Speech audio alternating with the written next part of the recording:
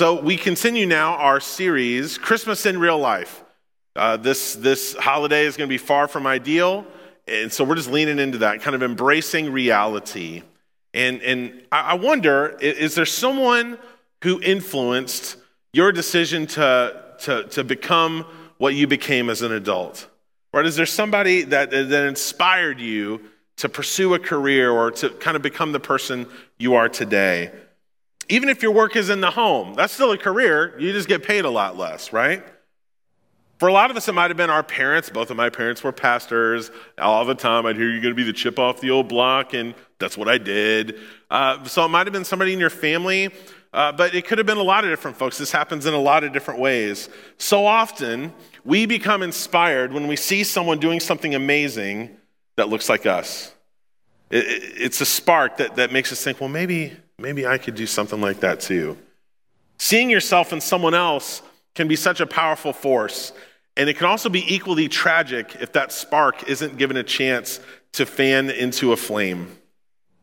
There's an author named Malcolm Gladwell who has a podcast called Revisionist History, where he explores the overlooked and the understood. And in season 2 of his podcast, Gladwell talks about the repercussions of Brown versus Topeka Board of Education, the landmark Supreme Court case that desegregated schools. Within my parents' lifetime and within a lot of our congregation's lifetime, white students and black students went to schools that were supposed to be separate but equal under Jim Crow era laws. And when the court ruled in the plaintiff's favor, when they sided with Brown, it ended the segregation of students in black and white schools. Certainly something to celebrate. This changed the course of American history, but not all for the better. See, what happened was students became integrated, teachers did not. When you had 2 sets of teachers in 2 different schools in the same town, who do you think lost their jobs? The white teachers or the black teachers? Black teachers and administrators paid the price of integration. One article from Education Week estimated in the 17 states at the time where we had segregated schools as a nation, the percentage of teachers that were black was 35 to 50%. And now, decades later, the percentage of black teachers in America is 7%. Now, how do we go backwards? Now, please understand, I'm not trying to knock teachers. I'm married to one. I'm very pro-teacher. All I'm trying to point out is it's shocking to me that even as we laud a Supreme Court decision that ended segregation, there was still a cascading effect, right? Because you had an entire generation of students that grew up without any teachers that looked like them. And then those students never became teachers to inspire not only their biological children, but the children they might have taught, and on and on. There's power in seeing someone that we can aspire to be like, especially when that person looks like us. I've been fortunate to have the opportunity to do staff development days with all sorts of people in all sorts of places. And one of the questions I always like to ask is, who inspired you to do this work? Over and over, I hear stories about a special person that inspired someone to become who they became, to do what they saw this other person doing. They saw someone doing something amazing and thought, well, maybe I could do that too. One pastor told me she didn't even consider it a possibility that she could be a pastor until she herself had a female pastor in her 40s. Sometimes new possibilities are unlocked when we see someone like us. And that's what we celebrate at Christmas, God becoming like us. In the second half of the New Testament, we have the book of Hebrews, and it describes the power of Jesus becoming a person. Hebrews was written to a mostly Jewish audience, and it connects a lot of what we read in the Old Testament to the New Testament. The book of Hebrews has the most citations from the Old Testament of any book in the Bible. And the author is urging the audience to see Jesus as superior to anything else they could put their faith in or their hope in, because the church at the time is under an intense period of persecution. So they were trying to hang on. Hebrews 12:3 is a prime example of the heart of the message of this book. We read, "Consider him who endured such opposition from sinners, so that you will not grow weary and lose heart." One of the major themes of Hebrews is Jesus is our exemplar, or our supreme example, someone we should follow and devote ourselves to, especially because he came to us in a form we can understand. And this is emphasized in our scripture today. We'll start back in Hebrews chapter 2 with verses 14 and 15. "Since the children have flesh and blood, the children of God, people, since the children have flesh and blood, he too," he being Jesus, "shared in their humanity, so that by his death he might break the power of him who holds the power of death, that is, the devil, and free those who all their lives were held in slavery by their fear of death." So Jesus, who was co-equal, co-eternal with God, took on flesh and blood. That's known as the incarnation, and it serves as a signal of God's great love for us. Athanasius was an amazing leader in the early church, and in the 4th century, he wrote a book called On the Incarnation. We've been having a daily devotion that I'd love for you to join in on, and you can subscribe to that at our website, kearney.church. Just click on our Advent devotional, and every day you'll get a prayer and a scripture and a reflection as we journey toward Christmas. This is what Athanasius said: "Our own cause was the occasion of his descent, and that our own transgression evoked the word's love for human beings, so that the Lord both came to us and appeared among human beings. For we were the purpose of his embodiment, and for our salvation he so loved human beings as to come to be and appear in a human body." Jesus showed love by showing up. He showed up. He joined us in our humanity. While eternal, Jesus could not die. So by taking on a body, he could die a death while we deserved, while in his divinity, showing himself superior to death in the resurrection 3 days later. This is a theme we'll pick up on next week as well. Really, Christmas, the incarnation is the beginning of God's rescue mission. And this shows us how much God loves us. It shows us that God loves without limits. Jesus taking on flesh and blood means accepting all the weakness and frailty and mortality that we experience as human beings. Jesus showed up like us for our sake. The author of Hebrews continues in verse 16, "For surely it is not angels he helps, but Abraham's descendants." Again, the book of Hebrews ties in the Old and New Testament. And so this verse refers back to the promise that God made to Abraham, that his descendants would outnumber the stars, and that they would be blessed through him. All the nations of the earth would be blessed through him, and that God would bring Abraham and his descendants into their own land. That promise was fulfilled with Christ. And with the benefit of hindsight, we now understand that that promise to Abraham wasn't referring to a political or a geographic kingdom, but an eternal one. This is the work that Christ came to fulfill. For this reason, verse 17 in Hebrews 2 tells us, "For this reason he had to be made like them, fully human in every way, in order that he might become a merciful and faithful high priest in service to God, and that he might make atonement for the sins of the people." The nature of God is something that's hard to wrap your mind around. And that's a good thing, right? Like, would you be very impressed with a God who was super predictable, or who you could master like some type of crossword puzzle or something, that you had it all figured out? No, it's a good thing that God is beyond our understanding. But God knew that we as people needed help understanding God's character and God's nature. So God became fully human in every way, except he would succeed in all the places where we fall to temptation.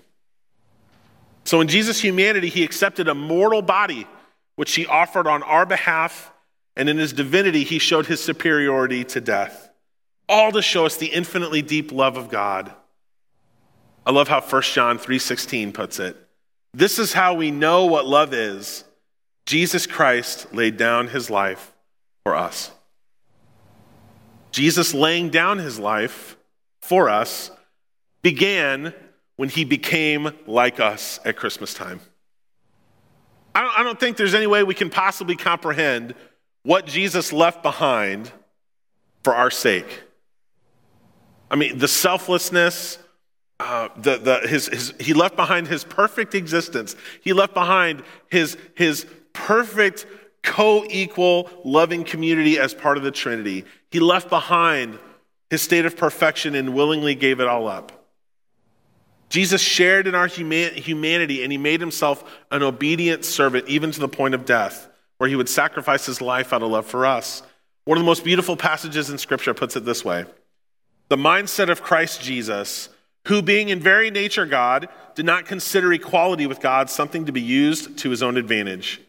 Rather, he made himself nothing by taking the very nature of a servant, being made in human likeness, and being found in appearance as a man, he humbled himself by becoming obedient to death, even death on a cross. Last week, our nation remembered the day that will live in infamy, the attack on Pearl Harbor on December 7th, 1941. And in the weeks and months after that attack, recruitment offices for our armed services saw hundreds of thousands of people enlist to become part of our military. Some historians say that post-Pearl Harbor period, that time of World War II, was among the most sustained unity we've ever seen in our country. When people saw their country threatened, when they saw their people under attack, they responded by putting their lives on the line. We're willing to suffer only for things we love. You don't suffer for something you don't care about. What's the point? Jesus became flesh and blood because he saw his people were under attack. They were slaves to sin and death and the fear of dying. So he willingly gave up his divine status to be made like us and join our suffering until he defeated death. Jesus showed love by showing up. So to me, the question is, how can we emulate Jesus and continue to show up? What does it mean for us to show up for other folks, especially folks who don't know the love of Christ yet? We as a church have made a decision, like Jesus, to set aside our preferences at this current time. To put our own preferences aside, what we would rather have, we're gonna put that away for the greater good. By not gathering in person, we're choosing to submit to the leadership of our Missouri Annual Conference, our bishop, who has requested that United Methodist churches in Missouri don't gather in person. And we're also submitting to the guidance of our local health ordinances. See, as a church, we're exempt from these, right? But we still choose to do them. The bishop didn't make us do anything. We're choosing to submit to our bishop's leadership. Now, friends, I won't sit here and tell you it's not hard. It is. But we're sacrificing for the sake of the most vulnerable among us. We're sacrificing for the sake of those that might be exposed. And we're sacrificing for the sake of those on the front lines of our first responders and our healthcare folks who are begging for people to take the deadliness of this virus seriously. Now, friends, when I think about not gathering on Christmas Eve in person, I really can't handle it. You know, as a pastor, there's no better time to do what you do than at Christmas. And man, COVID is just messing up my Christmas. First one without my dad. Try not to bring that up every 2 minutes, but there it is. COVID, man. There's not a whole lot of things in my life that I can say I'm batting 1,000 on. But being at church at Christmas Eve is one of them. Man, I can even guarantee you that I was at church on Christmas Eve before I was born when my mom was pregnant. I am 36 for 36 on Christmas Eve, and it's just tough for me to handle that not being the case this year. This year will look different. I can't show up to Christmas Eve the way I would prefer, the way I'm used to. When we set aside our preferences for the sake of others, we follow the mindset of Christ. You're willing to suffer for something that you love. And this struggle has caused me to realize something in this season. I need to expand my parameters of what it means to show up. Because even though we haven't had in-person gatherings, I'm here to tell you, friends, our church is still showing up. This is a picture out of my office looking out onto the highway. And that line of cars you see is a line of cars backed up from our parking lot all the way onto Highway 92. And these are all the people getting free COVID testing in our parking lot. The demand was so high that this is now actually happening weekly, every Monday from 12:30 to 3:30 p.m. The demand is so high in our area for free COVID testing, they had to expand it. So now it's every weekday. Now it's happening weekly on Monday. Now, Mondays for me in the fall used to mean Monday Night Football at Nikki's Pizza, which I would much prefer, right? But that's not where we're at right now. I'd prefer pizza over the parking lot, but this is where we find ourselves, and this is where we as a church need to embrace the opportunities we have to serve others. We already have been in conversation with Clay County Health about our church being a point of distribution when the vaccine is distributed in our area, so that you'll have a safe place that you trust to come and be vaccinated. We will keep showing up as an asset for this community in Jesus' name. We just got to rethink what that means for a little while, how to show up just like Jesus did. All through November, we promoted our outreach opportunities. Friends, I've just been blown away. Our church is helping young at-risk families through Baby Grace. We're partnering with an organization that helps kids whose parents are incarcerated through Patch. We're providing Christmas presents to students who will be spending Christmas at Watkins Mill Youth Facility. And we've provided masks for every student at our partner elementary school, Whittier Elementary.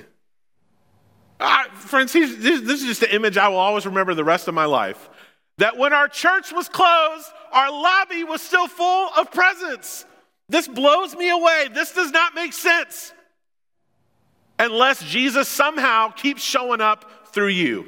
Our church was closed, but the lobby was full. Come on, somebody. So right now, we may not be able to show up in the way that we would prefer, but that doesn't mean that we can't still show up for others in Jesus' name.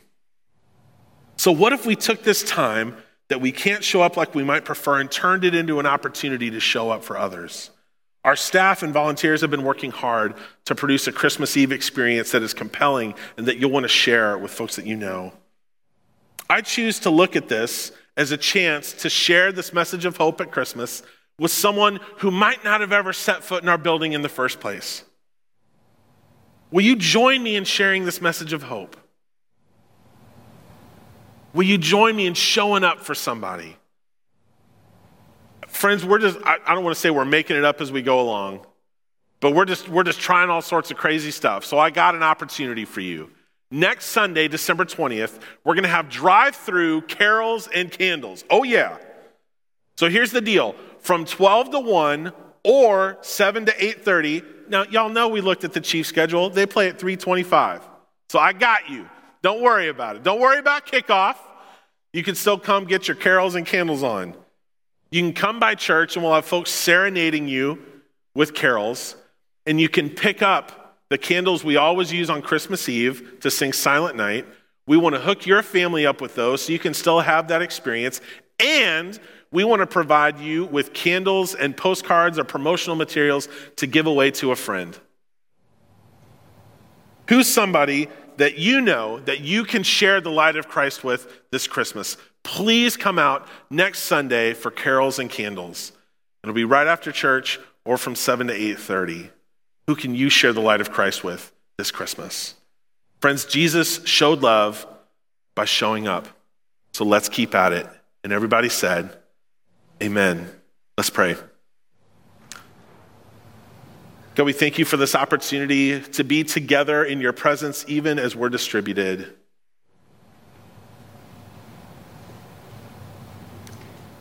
We pause to reflect on your great love that you showed for us at Christmas, coming to us in a form we can understand, knowing that in our humanity and our frailty, we couldn't wrap our minds around God, and so you showed up as God to show us what God is like.